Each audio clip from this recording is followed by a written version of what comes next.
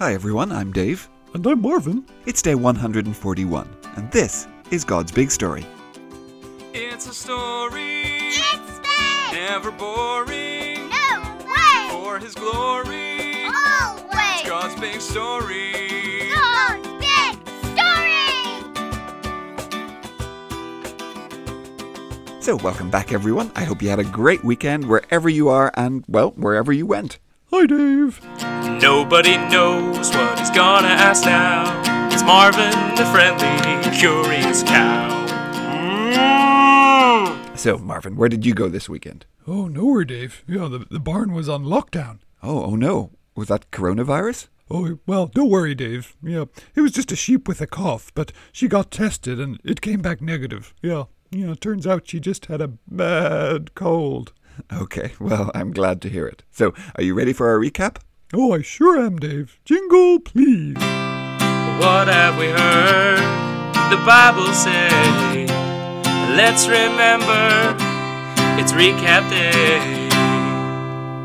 Okay, here we go, Marvin. 3, 2, 1, go. Creation in the fall, Noah and the rainbow. Then the patriarchs, Abraham, Isaac, and Jacob, and God's promises. Yeah, then down to Egypt, 400 years, and then Moses. 10 plagues, a Passover, and out they went through the Red Sea. 40 years in the wilderness, and 10 commandments, a tabernacle, and then Joshua leads them into the promised land. Next came the judges along with Ruth. Then came the kings. Saul was first, but then he disobeyed. Then came David, and we had God's promise of a king forever. Then Solomon, and he builds the temple. And then comes Rehoboam, and the nation splits into Israel and Judah. Israel has a whole bunch of kings, but they all worship false gods. Ahab's the worst. So God sends Elijah first, he works miracles, and he takes on the prophets of Baal. Then when God takes Elijah up to heaven in a chariot, Elisha takes over. Even more miracles. After a bunch more bad kings, Israel eventually falls to the Assyrians. Meanwhile, Judah has some good kings, some bad. Hezekiah's a great one. God saves him and the people from the Assyrians, but his son is terrible. And after a few more kings, the Babylonians destroyed Judah. Both nations are now gone. Then last week we went back in time to Jonah. God wants to send him to the Assyrians, but he goes the opposite way. Yep, huge storm. Out of the boat he goes, into a fish.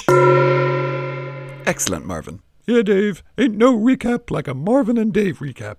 That's right. Okay, Marvin, so yes, last week God said go one way, and, well, we heard Jonah went the complete opposite way. He didn't like the Assyrians. They were Israel's enemies. They were doing all sorts of terrible things. He didn't want to go anywhere near them. Oh, yeah.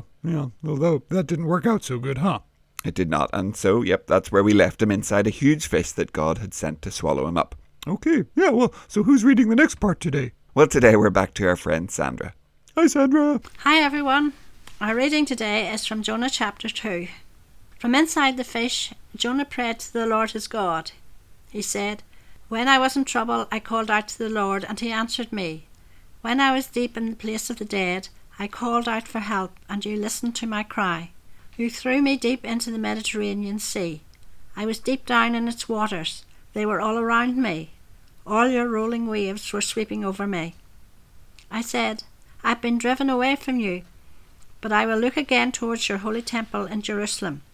I'd almost drowned in the waves. The deep waters were all around me. Seaweed was wrapped around my head. I sank down to the bottom of the mountains. I thought I had died and gone down into the grave forever. But you are the Lord my God. You brought my life up from the very edge of the pit of death. When my life was nearly over, I remembered you, Lord. My prayer rose up to you.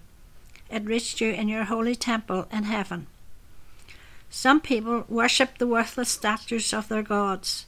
They turn away from God's love for them. But I will sacrifice a thank offering to you, and I will shout with thankful praise. I will do what I have promised. I will say, Lord, you are the one who saves." The Lord gave the fish a command, and it spit Jonah up onto dry land. Thanks, Sandra.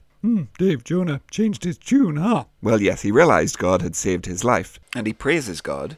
But I don't know if you noticed, even in this prayer, he makes a comment about people who aren't Israelites, who aren't God's people. He says this, "Some people worship the worthless statues of their gods. They turn away from God's love for them." So even after everything, he's still turning his nose up at foreigners. But you know, Marvin, the only person in this story who's turned away from God is Jonah. Oh, yeah, that's true. Boys and girls, it's really easy to look around and judge the people around us. Think, oh, he or she shouldn't be doing that, or, well, I'd never do something like that, or, ooh, isn't that person terrible? But when we do that, we forget to look at ourselves. We're so busy judging everyone else, we forget that it's our job to deal with our own sin first. And I don't know about you, but that keeps me plenty busy. Today, let's not worry about anyone else. What does God want you to be working on? What's a sin that you struggle with? Maybe losing your temper. Maybe telling lies. Might be how you treat your brothers and sisters. Or maybe how you listen to your mum and dad when you should. Today, ask God to help you deal with that sin, to help you turn away from it, to repent of it, and to make you more and more like Jesus every day.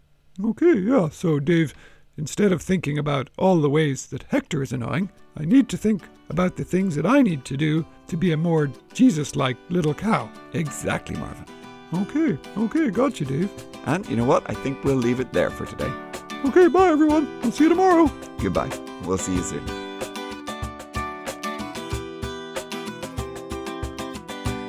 God's Big Story is a ministry of Eden Grove Presbyterian Church. Music and jingles by Dave Josh.